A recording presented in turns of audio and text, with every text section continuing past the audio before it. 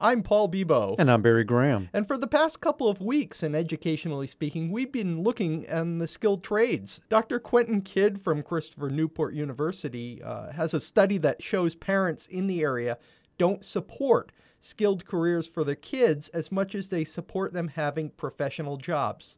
And the thing is, this is about one key issue. That's right. What Dr. Kidd found out is that it boils down to prestige. What he found is that parents want their children to become doctors and lawyers, but do not want them to be HVAC technicians or plumbers or electricians. And as we well know, there is a dire need for the skilled trades, especially in Hampton Roads. The prestige of the career seems to be more important than how much the career is perceived as needed, even by the parents. When you acquire a skill that's needed, you have something that will help you make that solid income without going into what?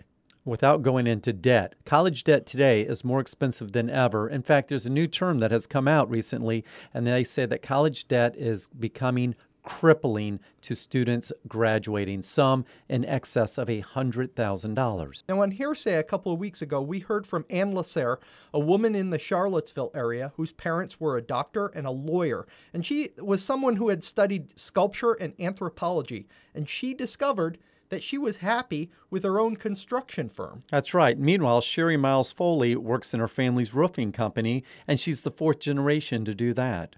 And Dr. Corey McRae from TCC also spoke to us.